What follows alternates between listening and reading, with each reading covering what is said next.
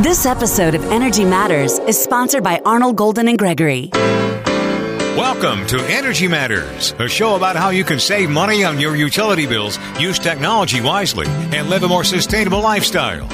Here's your host, veteran energy regulator and clean energy expert, Commissioner Tim Echols. Thank you, Scott Slade. It's great to have you on the radio today as we talk about energy savings, technology, and sustainability.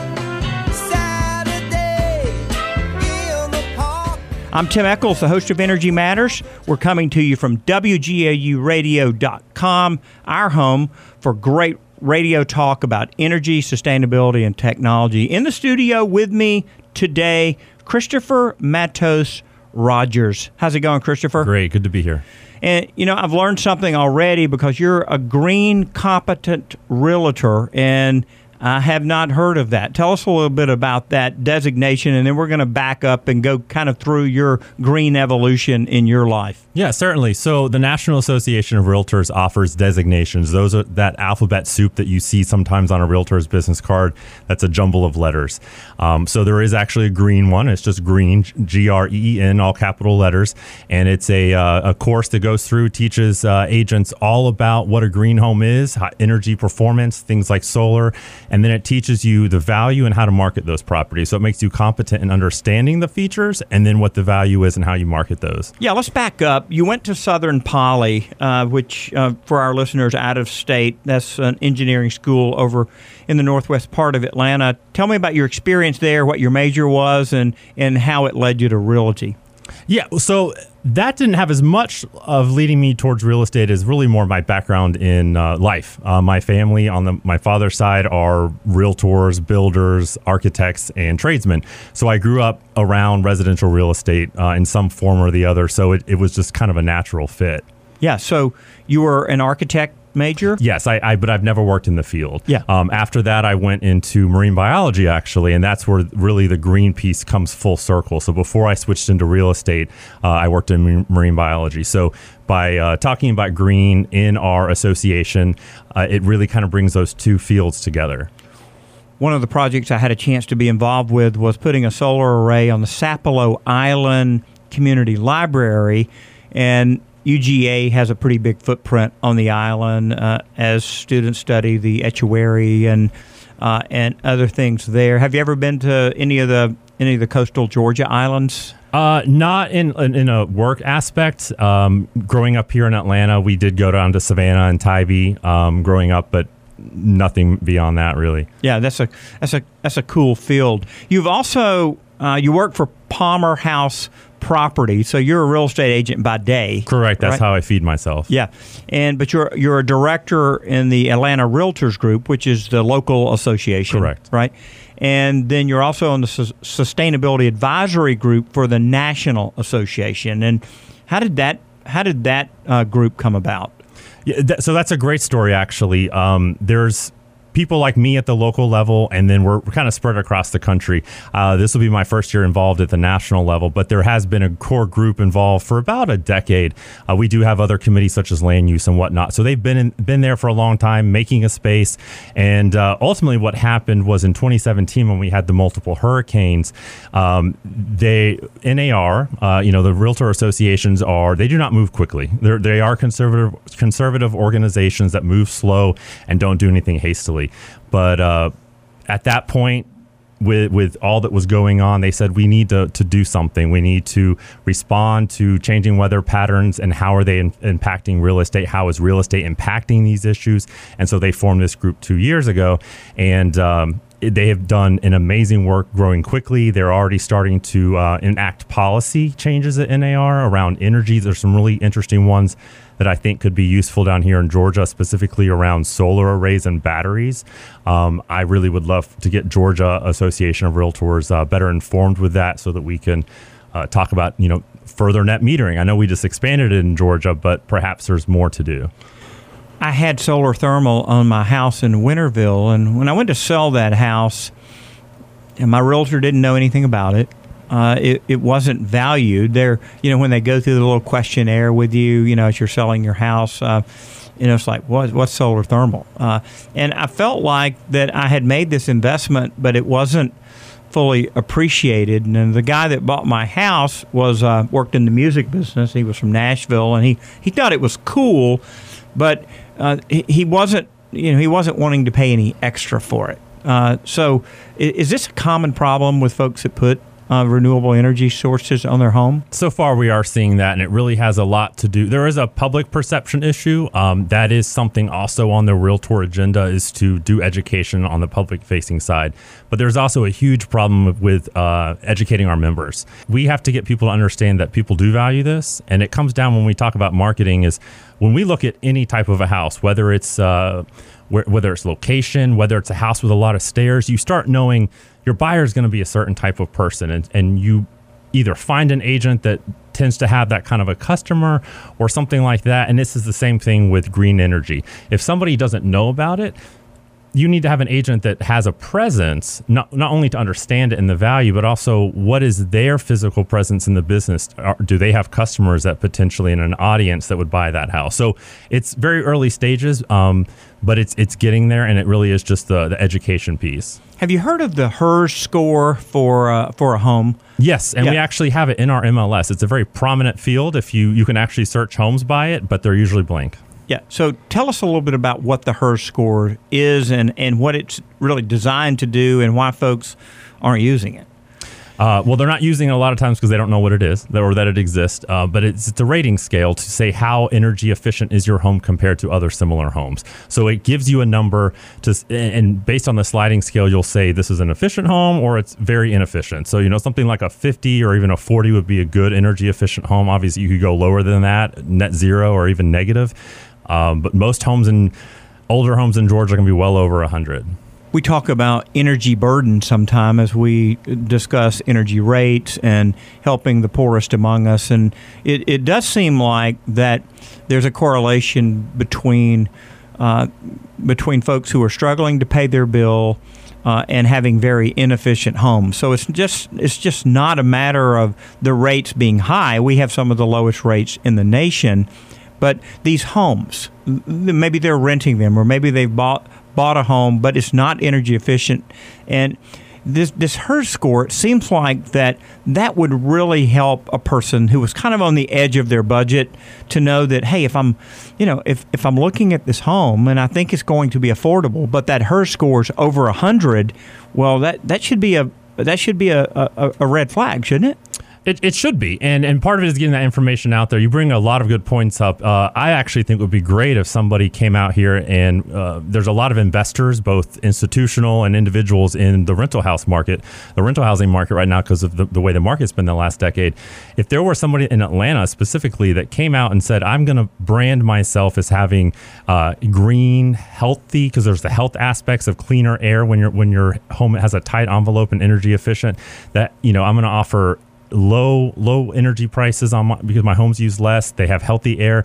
I think that would be amazing, and you could probably make more rent. There's also when you're purchasing a home, there are green mortgage programs that will look at an energy efficient home that has a certification, and you can actually qualify for a little bit more on your mortgage than you normally would because they know you're going to save over on your total cost, right? It's just like an EV. You got to look at what is your total cost, not just your upfront. Now, I haven't heard about the mortgage company giving consideration. How does a listener discover if they're using the right mortgage company that would do that? So these are actually federal programs that any mortgage lender can have. They've been around since '93. So the fact that I didn't know about it until a few years ago and you haven't heard about it is sort of the issue here.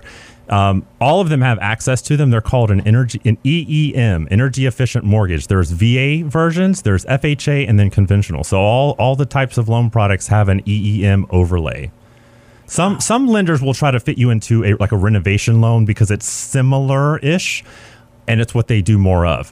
But ask around when you're talking to lenders and ask about the EEM. There's quite a few that actually, if you ask, will do it. So you've had 6 EVs, and that may be a record for any guests that we've ever had. So homes that are EV ready. I have a Chevy Volt. I'm on my 4th, and I've used a home charger, and I've been on time of use rate. With some utilities, I was on time of use with Georgia Power as well as Walton EMC. I'm not with Jackson EMC just because I compared it, and I didn't, I felt like, man, I don't know that I want to put my family through the aggressive type of turn my AC off that I do, when I'm, as an energy regulator, when I'm regulating my own home. I take it very seriously. So I had mercy on my family on this. But are you seeing more and more homes that are EV ready, or homes that have chargers? What do you tell your clients who, as they see your EV and as they're looking at a home? I'd say that I see very few that are EV ready. I'm over in North DeKalb, so North Fulton, North DeKalb are sort of the hot spots in town. When I do see them, it stands out to me because I'm so not used to seeing them. There's a combination of people that still subsist off level 1 with their portable EVSE, and then there's just still a large number of people that don't have them. So usually when I'm working with a client that either has an EV or they want to get an EV, then we look at where's your panel compared to where you're going to park your car. And so we just make a plan for them to be able to install one after the fact. Yeah, $200 is what I spent with my electrician last year. I spent $200 with another electrician 3 years before that, and $200 with an electrician 3 years before that, as I've basically just put a junction box below that fuse box in my garage. And then for about $400, you can get a Clipper Creek charger that plugs in. You probably have one in your home as well. We've had 3. We're back down to 2 now, but yes. Yeah. Yeah, so charging at home is really easy. Well, we're going to keep this conversation going. We're going to talk more about electric vehicles. We're going to talk about more about being a green competent realtor and how cool that is. I'm Tim Echols. Stick around. We'll be right back.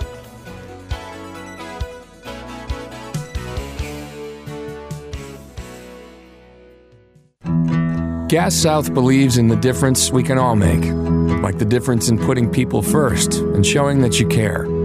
For us, our difference is saving people money with our best rates and no deposit, and the difference we make in our community by taking care of our friends and neighbors and giving back 5% of our profits to help children in need. Learn more about what makes us different at gassouth.com. Gas South. The difference is good. Logan Booker, producer of Energy Matters, here for Green Power EMC. From the suburbs to rural farming communities, Georgia is enjoying the benefits of a more sustainable future through the power of solar energy. Available from 38 of Georgia's member-owned electric membership cooperatives, or EMCs, these not-for-profit utilities are harnessing the sun's energy to bring clean, renewable, and affordable electricity to 4.2 million Georgians. For more information, visit www.greenpoweremc.com or contact your local EMC. Hey, welcome back to Energy Matters. I'm Tim Echols. I'm a public service commissioner, but I'm your host today and every week on Energy Matters. Thanks for listening to us. In the studio with me, Christopher Matos-Rogers. Christopher, man, we had a great time in that first segment. I want to keep this conversation going. You grew up in Atlanta? Yes, in Gwinnett County in Snellville. Yeah, what high school did you go to? South Gwinnett. South Gwinnett, yeah. That's the Comets, right? I'm surprised you remember. Yeah, the Comets. They've had, from time to time, very good basketball teams, good athletics, but big school over there. Gwinnett County has an incredible Board of Education and school system, and has for a long time. Then you went off to Southern Poly. How did you get interested in engineering? Was it just your family, or did you have a lot of that math and science acumen that you noticed when you were in high school? Both. I took advanced mathematics, college level math, did AP there at South. You're one of those guys. Yes, I am one of those guys. I'm a number cruncher, love science. And then from there, also, yes, so with my family being in the field, it just fit. Yeah. That's great. We were talking before about the fact that you're a green competent realtor. Now, our family, I'm 59. We have moved about every 3 years. And I don't know why we move every 3 years. You're a realtor's favorite customer. Yeah. But we just, for whatever reason we do. We have 7 children, and that has had something to do with it, because as the family got bigger, we bought bigger houses. And as the family began to get smaller, we started decreasing the size of the house. And we also have tended to kind of move where our children go or settle. In some ways, I'm a little constrained because in Georgia, the public service commissioners have to live in a district.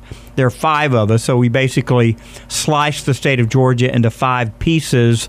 And as long as I stay within that Northeast Georgia district, starting in Gwinnett County, I could go anywhere, and who knows, we may. But in all my time of buying houses, I've never heard of a green competent realtor. Why not?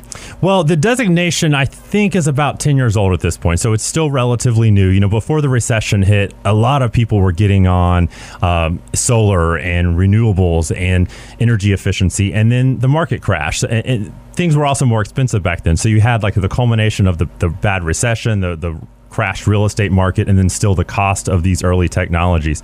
So we really lost time there. And as the market has recovered, the technologies have become cheaper and more well known. We're finally hitting kind of our stride. Yeah, and before we go any further, I mean, Christopher's on Twitter, just like me. I'm at Tim Echols. Our show's at Matters Radio. You're at ATL. It's spelled like Atlanta, so ATL Electric. So it's Atlanta, basically ATL Electric. ATL Electric. So you can find him. Just go to my Twitter handle, and you'll see it, and you can just you can follow him. But you and I actually met on LinkedIn. How cool is that? Yes, it's working. Yeah, it's working. We are linked, and now you're on the radio show. Well, tell me about some of these concepts: the solar evaluation, the green certified appraisers, the green addendums that you could have. This is all new to me. Yes, so these are some of the tools that we have. So just like realtors, there is a green certification for appraisers, and we do have them in Georgia. So if you go to the Appraisal Institute's website, you can also just Google for green certified appraisers. You're going to find a database essentially where you can search based on location and what certifications you want, and that is one of them. We do have, I forget the number that we have in the state, but DS Murphy's a big company here in the Atlanta area. They have several on their roster. And so they've had the training to understand and be able to know the math of not only for solar. You know, solar is a lot more complicated with its valuation. They actually go into the production, and essentially you're buying the future power that solar panel is going to produce over its remaining usable life. So there's some number crunching that goes on there. But things like green certifications, they usually use a percentage, usually 3 to 5% of the property price. As you look at homes to list or take clients to view that have solar on those homes, are you finding that the systems are always functioning, or is there a broken inverter when you get there? Is the roof leaking because holes were punched in? I mean, tell us the truth here about what you're seeing as you visit these places. The few that I've seen seem to be working flawlessly. You know, the other part of listing your home is hopefully your realtor is telling you, these are some issues you have, let's fix them before you list so that things go smoothly. The few that I've seen have been operational and having no issues. It all is going to depend on how it was installed and all of that. So the bigger thing we have is that a lot of times these homes aren't labeled. So if you go, like if you tell me tomorrow that you want to buy a home now with solar in Georgia, so I'll go into my FMLS account and I'll search and I'll put criteria just like bedrooms and bathrooms and other features in the house. Solar power is an option. We do have green fields in our MLS, including a HERS score. They are searchable, but when I search, I frequently do this just to kind of see what our market is doing. We usually have about 25 in the state of Georgia listed that say they have solar, but then I'll scroll through the photos and maybe a third of those actually have solar panels. So we have a combination of people not knowing what they're actually selecting. The owners have to also know what their house is so that they can share it with their agent. You know, there's a certain perspective there, but then the agent needs to know and be thorough enough to go and put that in FMLS. I mean, how can you spend $20,000, $30,000 on a solar array and then list your home and not tell your agent? How does that happen? I'd say I'm amazed sometimes in my profession. Wow. So what you're saying is that if you've made green improvements on your home, so you put solar or solar thermal on your home, you can, tell your realtor, hey, look, make sure that you list this in the green category on the MLS listing so it's searchable, right? Correct. Yeah, and so Is it just a matter of them checking a box that it has solar? Is it that simple? It is that simple. So we have several types of greenfields. We have energy certifications like Earthcraft, LEED, Energy Star Whole Home. These are all a host of selections they can make. The good thing is there is a national effort to automate more of this, to build sort of a national database of certifications, and solar is detailed as how many kilowatt hours or how many kilowatts your system is. So a lot of this is going to start being automated, if you will. So it's just the agent doesn't even really need to know it's just going to be populated. And the exciting part of that is that we have the leader of that organization. He just last year became the CEO of FMLS. So he's now here with us in Georgia. He also was another member of the National Association of Realtors Sustainability Advisory Group. So it's really exciting for Georgia in 2020 and beyond for he and I to be here in Georgia, bringing that the efforts going on nationally here to our state. So we've got about 1,900 customers in the Georgia power system that are what we call behind the meter, meaning that they're not in a buy-all, sell-all relationship with the power company, that they are actually consuming that energy on their home and they're selling any excess back. So you're saying that at any given time when you check, there's 25 or 30 that are listed. But I do expect this to continue to grow. I mean, do you think that real estate agents, is it that they're just apathetic about it, or they just don't know to do this? Both. The biggest problem that we have as an industry a lot of times is that we hold on to old thought processes. I remember when I teamed up with Solarize Atlanta, was this 2 years ago now, maybe a year ago? And we were reaching out because of our sustainability committee at Atlanta Realtors, and we were saying, you guys have this program going on. We want to make sure our members know. We want to see how we can assist you. And they were shocked. They were like, oh my God, I'm so glad to have the realtors engaging us, because apparently when the solar regulation was going on in 2015 to bring leasing and whatnot, when people tried to reach out to the realtors would say, solar is ugly, people don't want it, it lowers values, and hang up on them. Those were stories that were shared with me. So we're having to get past ourselves, and then we're having to understand where our industry is going. It's very exciting though too, because our industry, like many, is being shaken up right now, and so people are trying to stay on top, and so we've got hungry people that want information. Every time we've offered a class on any sustainable topic, whether it's solar, green energy, what is Atlanta doing, and how is it going to change your business, we have ravenous people coming to learn, and they have great questions. So we just have to make sure that we keep doing that. In our last couple of minutes, I want to just ask you about your personal growth and evolution into the green movement. I know as a commissioner, I first started with solar thermal because of a PR project I'd done at a master's class at UGA, and then I got a CNG car, and then then an electric car, and just began to experience different types of technology, and could speak on why it was good, why it was bad, and I really have tried to maintain some objectivity in this. But in the end, I feel like all the stuff that we promote on the show really deals with stewardship and my commitment to stewardship as an evangelical. What is your personal evolution like in becoming a green competent realtor? Yeah, so part of it starts in childhood. My dad is an Air Force veteran, and so for 4 years we lived in Germany, and they've been leading on stuff like this forever. So living there in the late 80s, early 90s, that was a part of it. I really had a watershed moment, believe it or not, in Gwinnett County in second grade, right when we first moved back to the U.S.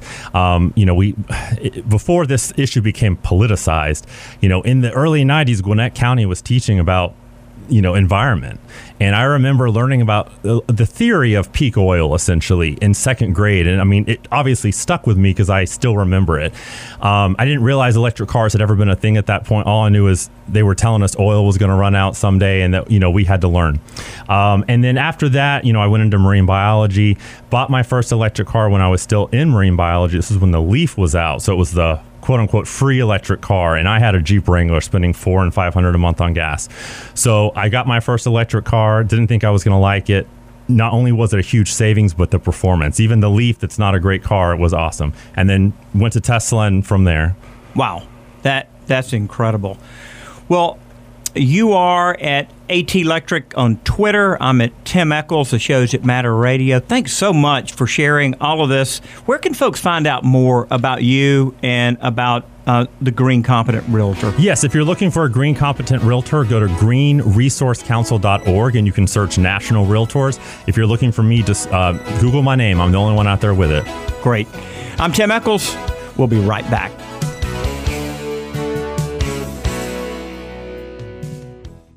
Creative Solar USA is a Georgia-based turnkey installer of innovative solar panel systems. With their NABCEP certified installers, they ensure you receive the highest quality solar energy system in the industry. They're proud to work with you before, during, and after the install, blending customer demand, system capability, and expertise to provide the best service possible. Contact them today at 770-485-7438 or creativesolarusa.com.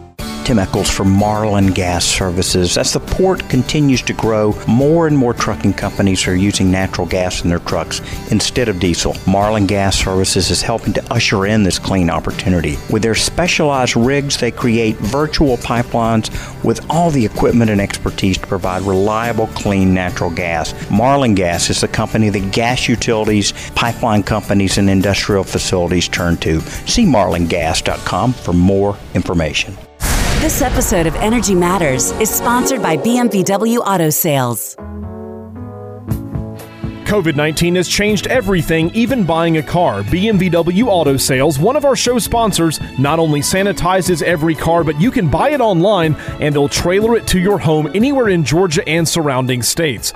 They've used electric cars, plug-in hybrids, and traditional hybrids. Check out the inventory at ev-hybrid.com. That's ev-hybrid.com. They have a 3-day loaner period as well if you want to make sure electric works for you. Check them out at ev-hybrid.com.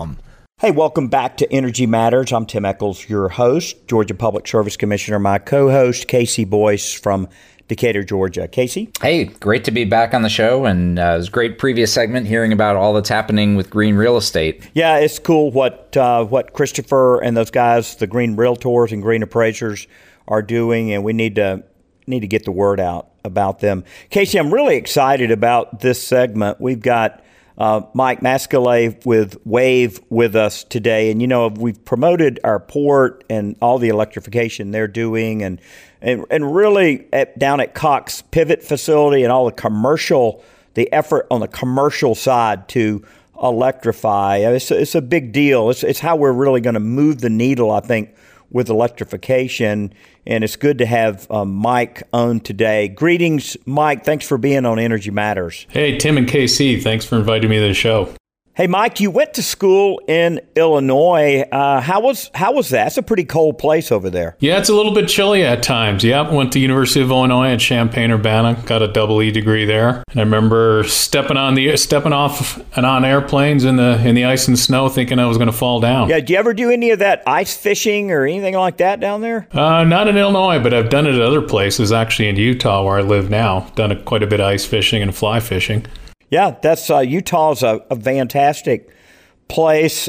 Just flown through Salt Lake City. It's kind of a Delta hub. Never really spent much time there. You do some snow skiing as well? Oh, yeah, I do both Nordic and alpine skiing, quite a bit of it, right out the back door. Beautiful place. Yeah, Casey, you do any of the skiing? I know you do a lot up in the mountains of North Carolina. Yeah, you know, I went to school for undergrad out in Colorado, and so did quite a bit of downhill there. And growing up in Michigan, I did quite a bit of cross-country skiing. So I definitely like to strap some skis on my feet whenever I get a chance. But, you know, in Georgia, it's kind of few and far between those chances. Hey, we have one ski resort in Georgia. We don't anymore. It was called Sky Valley. And I remember going up there when I was in 9th grade and went up there with a girl I was interested in. Her family went up. My family went up. And I had never skied before. And I was going down the the intermediate slope. There was only two. There was an advanced slope. It wasn't like a black diamond. Advanced slope with moguls, and then the intermediate slope, and then, of course, the bunny slope. So I probably should have spent more time on the bunny slope because I had not fully mastered the snow plow and some of the basic things. Certainly being able to turn and slide and stop. I don't even know what they call that. But I was going down this intermediate slope, and this lady was trying to get from one side to the other. I guess she had a malfunction on a ski, and she was just slowly crossing over the slope, and I was unable to turn, and I hit her just head on. And when I woke up, my skis were tangled in hers like a helicopter blade. We were both on our back. She went down in a stretcher with the ski patrol. After some smelling salts or whatever they gave me, slowly was able to walk down, the mountain holding my skis. But I had a very, very difficult outing my first time on the slopes, Mike. I thought you were going to tell me that's now your current wife. That's how you met. No, definitely not. Well, Tim, this is supposed to be a show about energy, not skiing. So I'm going to gently bring you back on track. And actually, I'm not going to talk to you at all, Mike. Why don't you tell us a little bit about your journey? How did you go from your EE degree at the University of Illinois to founding WAVE? Like, what did that journey look like? How'd you get to what you're doing today? So I have an infinite curiosity and innovation in creating new things that are just a lab curiosity to get them out into the real world. So that's really where my passion resides.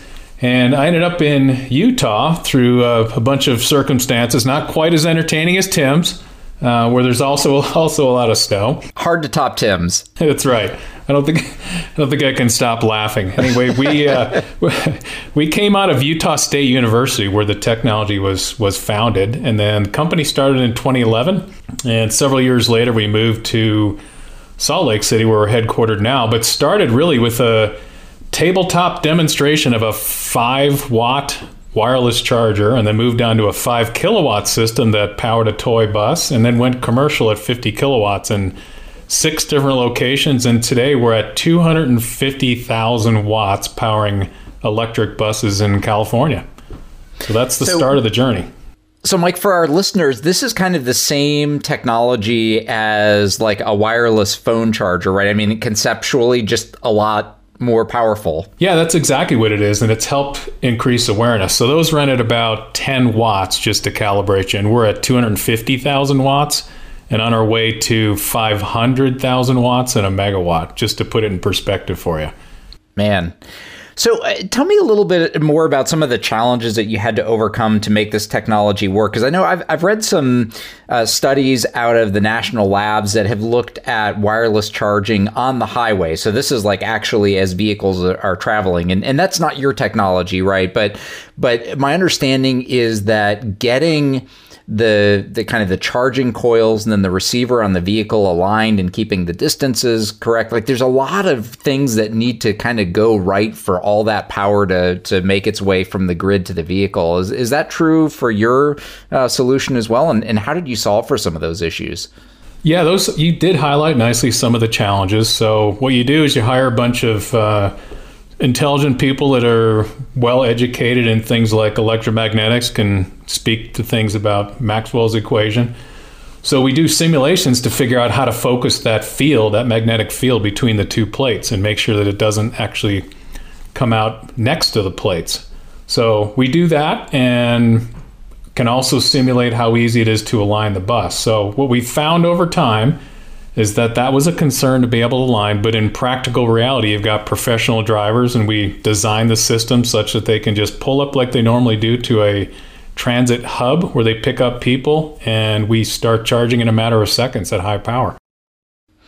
And, we'll talk a little bit about this kind of coming up in terms of the uses, but Where you said you started with a toy bus, right? The proof of concept, and now working with transit agencies. But what kinds of applications are there for charging? I mean, 250,000 watts. That's pretty significant. Where are you seeing the application for this technology for charging vehicles? Yeah, so it started in public transit where the model fits really well. And incidentally, you can roughly double the range of the bus during normally operation by just charging there for 5 or 10 minutes during an 8-hour shift.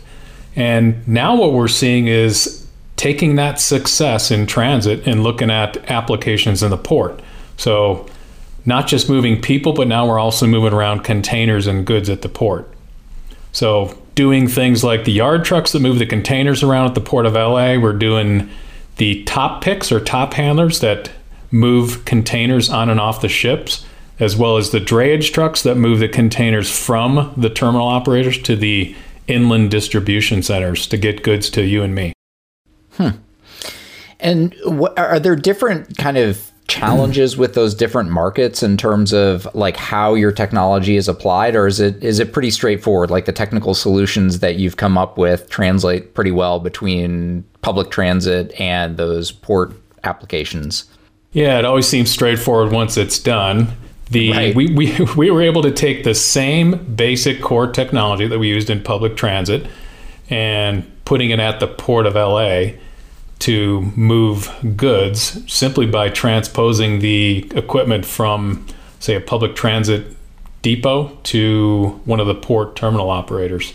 But of course, the difference is, if you think a public bus takes a lot of energy, it takes even more, as you can imagine, to lift containers on and off of ships and drive long distances for these drayage trucks.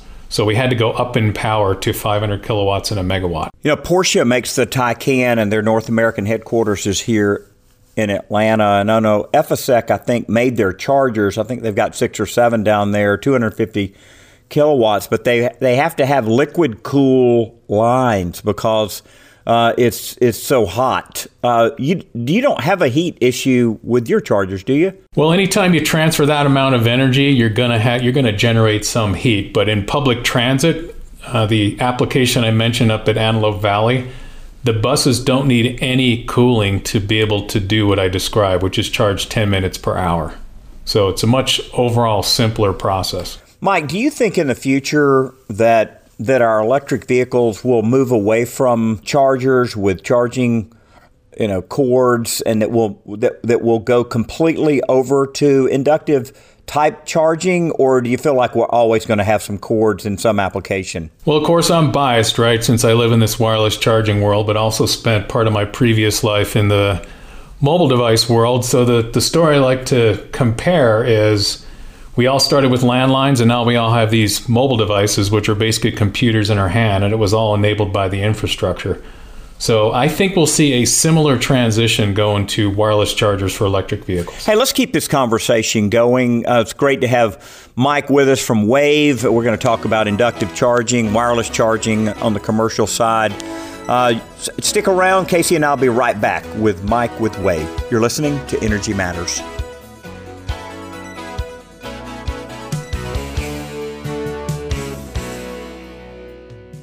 Energy Matters would like to thank Gas South for its support of the show. Gas South has a no-deposit policy and offers some of the lowest per-therm rates in the state. Use the promo code MATTERS for a special deal. Gas South, the difference is good.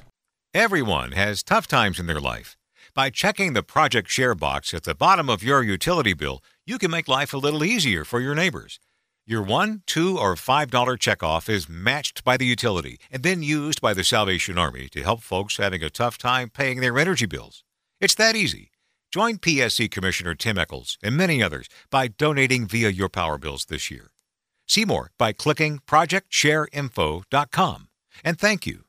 Hey, this is Tim Echols. We talk all the time on Energy Matters about buying a used EV instead of a new one. Let someone else pay the depreciation. BMVW Auto Sales, one of our show sponsors, can fix you up. Go to their website at ev-hybrid.com to see the ever-changing inventory. BMW has every brand, every type of EV, and they'll even let you test drive it for 3 days, show you how to charge it and drive it for maximum performance. That's ev-hybrid.com.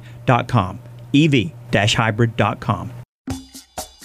This segment of Energy Matters is sponsored by Hall Booth Smith. This law firm works with over 88 Fortune 500 companies, and they have offices from Brunswick to Athens, Tifton to Columbus, and of course Atlanta. We'd like to thank Hall Booth Smith for the great work they do with school boards, hospitals, cities, and counties all over our state. See more at hallboothsmith.com.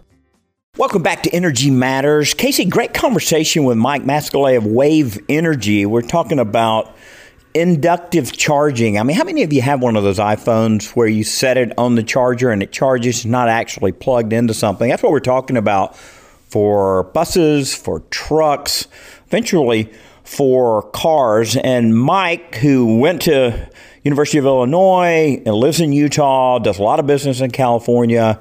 Mike Masquelier has got this technology, and they are using it all over America, but a lot in California. Well, we're welcoming to the show someone who's going to take us in a little bit of a different direction here for the second half. We've got Mike Masquelier, who is the CEO of WAVE. Mike, welcome to the show. Hey, Tim and KC, thanks for having me. Mike, tell us a little bit about your company and how it got started, because we talk about chargers all the time here, mainly cars, but really with buses and port vehicles and more equipment that run, say, 8, 10, 12 hours a day. These vehicles are getting into a place where they can be electric, but we got to have the infrastructure to make them work. And you guys are a part of that, right? Yes, indeed we are. So let's dial back to 2011. We were up at Utah State University, founded back then, and developed some of the initial systems that were to serve the en-route wireless charging market to extend the range of battery electric buses, which at the time couldn't complete a daily route without having some kind of charging during normal operations. So that's where we all got started. Wow. We've got a large port here in Georgia, down in Savannah, as well as in Brunswick, but I've met with Port Authority a zillion times. They've done a lot. They've moved their ship-to-shore cranes to electric, their rubber tire gantry cranes electric. Haven't gone quite as far as the Port of Long Beach has, but certainly they want to move towards electrification in the future, but figuring out something that will handle the duty cycle of those yard goats or yard trucks, as they're called, and certainly the drayage trucks that go from the port, say, to Atlanta, to all the distribution centers. And then you've got the over-the-road trucks that's then going to go, more out regionally or across country. So there's a lot of moving parts in the trucking business with this, Mike. Yes, indeed. So let me dial it back a little bit to where we got our start. So we came out of Utah State University. At this point, we've dialed up the power all the way up to 250 kilowatts. So we have the largest deployment in the U.S. up in Antelope Valley Transit, northeast of LA. 15 of those chargers powering 50 transit buses on a daily basis. So set the bar there. It's commercially viable. It's been running for several years. And of course, we said, hey, there are these other opportunities in the trucking space that you mentioned. So now we have projects doing exactly what you mentioned at the Port of Los Angeles for drayage trucks, container handlers, and also the yard trucks, similar to what you mentioned at the port by where you live. So just to put this in context a little bit for our listeners, you mentioned 250 kilowatts. That's about on par with what the fastest electric cars, the light duty cars, the Teslas and the Porsche Taycans of the world are charging at. But of course, you need that fast charge rate when you're talking larger vehicles. I remember, Tim, a couple of years ago, you helped put together a conference on electric vehicles in the southeastern grid. And that was actually my first opportunity to ride on an electric transit bus. And if I recall correctly, they were talking about that bus having something like a 600 kilowatt hour battery, which is roughly 10 times what a Tesla Model 3 has. So, Mike, when you're looking at your customers, Antelope Valley, for instance, or some of these trucking companies, are they using similarly large batteries to charge up using your technology? Yeah, Casey, that's exactly what they're using. So the BYD buses that are up there, they're both 60 and 40 footers. And the larger bus actually has about 600 kilowatt hours. So what we can deliver is 250 kilowatts. And if they sit there and charge for an hour, we can roughly replenish half of that capacity. And, when you started this, and I think this is still probably the case, and I'm curious, being in the space, batteries are a huge expense. They've come down a lot in price. But when you're talking about that much, energy storage in a truck or in a bus, that gets really expensive. So part of what you're doing, as I understand it, is you're helping reduce the amount of batteries that need to get put in these buses or trucks for them to actually be functional and complete, whatever it is they're doing, their transit route, their route to and from the port, whatever. Is that kind of an accurate statement, Mike? Yeah, you totally nailed it. That's exactly what we're doing. So the model is that they do opportunity charging. So let's take a typical transit route up in Antelope Valley. They do about a 1 hour lap and they come back and charge for 10 to 15 minutes. And by doing that, we can roughly double the overall range of the bus. So what that means is exactly what you said. You could actually have a bus that had much lower battery capacity and therefore much less expensive. So we reduce the capex of the bus and make the overall system cheaper by using wireless en-route charging. KC, I was meeting with a renewable energy expert for a very, very large U.S. Fortune 10 company. And we were talking about their distribution centers and their future electric vehicles. I'm not going to name the company because I told this person I wouldn't disclose the information about their company. But he told me that they will be using about 50 electric vehicles per distribution center and that they will increase their overnight load at that distribution center, at all their distribution center, as they add these electric vans by 5 megawatts. Over and above what they're already doing. I mean, distribution centers typically aren't huge loads anyway because they normally don't air condition all the warehouse space. Adding 5 megawatts actually probably doubles the load of the entire facility. I mean, Mike, will you be helping folks that are down at that level doing distribution centers that are adding delivery vehicles, or are you guys just mainly at a port or a transit agency, or is your business going to go out further? Yeah, so to answer your question, we have deployments in yard trucks, drayage trucks, container handlers, and yes, it's a huge demand on the electricity that needs to be supplied from the grid. What we do is distribute that throughout the day. So they charge when they're typically on a break, a lunch or a break. And then in addition to that, to reduce the demand on the grid, in some cases we're using stationary battery storage that's in proximity to the chargers. And what they do is charge up those batteries at night when the electricity is cheap. During the day, when the rates may be higher, we use that energy stored in the batteries to feed our wireless charger during the day. Yeah, Casey, as we think about electrifying any and everything, and I know more and more states are, moving toward that, especially CARB states. But I mean, Georgia's going in that direction as well. I mean, do you ever have concerns, that our grid might not be ready for this? Because it does take a while to build a generation facility. I mean, are we moving too fast? In the aggregate, I don't think we are. And the reason for that is that if you look nationally at what's called the capacity factor, so that's the amount of all of the generation, all of the transmission, all of the distribution that's used versus what it can actually provide, it's about 50%. So that means we can double our usage without needing any new infrastructure. Now, the challenge with that is that the reason that we overbuild is that there are times during the year that we're at peak, right? So, think about the South, August on a hot summer day, people have their ACs running and we are using that peak. And so if we doubled the amount of electricity that we're using then, we're in big trouble, right? So the challenge really is not so much building new infrastructure. It's about using the infrastructure that we have more wisely. And so this gets into some of the things that we've talked about before on the show, like smart charging, time of use to move folks overnight when they charge, and just using that extra capacity when it's available rather than just kind of indiscriminately doubling things. Yeah, well, it's great having Mike on with us today. Mike, we really appreciate all you guys are doing out there on the commercial side. Best of luck with you as you continue to electrify transit systems, the ports, businesses, and everything else. Well, KC, another great segment as we kind of peered into the future about what might be with EV charging down the road. Hey, just in our last minute, I want to invite folks to be a part of the Georgia Energy Conference. I'll be heading this up. It'll be on Wednesday, August 11th, down at the Jekyll Island Westin, just ahead of the Georgia Climate Conference. That'll be the next 2 days, August 12th and 13th, just at the Convention Center. Our energy conference is only $50, and you're going to learn a lot. There'll be 3 tracks. You can pick which track you want to go to.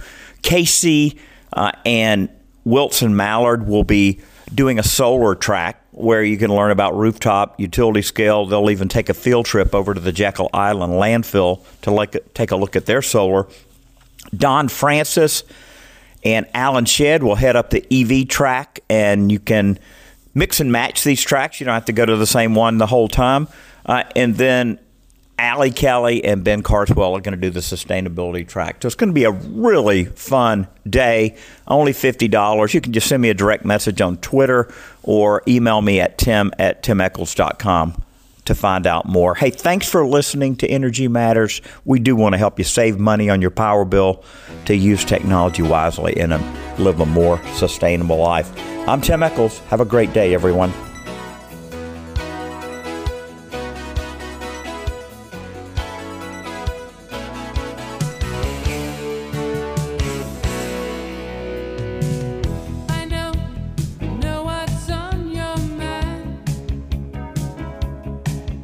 Energy Matters would like to thank Gas South for its support of the show. Gas South has a no-deposit policy and offers some of the lowest per-therm rates in the state. Use the promo code MATTERS for a special deal. Gas South, the difference is good. The electric car revolution is coming, and the choices are growing. Gem cars are everywhere. You've seen these low-speed electric vehicles on college campuses, downtown Atlanta streets, and resort islands like St. Simons and Jekyll. Gem cars are street legal, equipped with seatbelts, headlights, and a tag, and can operate on roads with speed limits of 35 miles per hour or less. If you want to know more about these electric cars and trucks, 6-passenger shuttles, mobile repair service, or full vehicle wraps, go to gemcarservice.com. That's GEM carservice.com.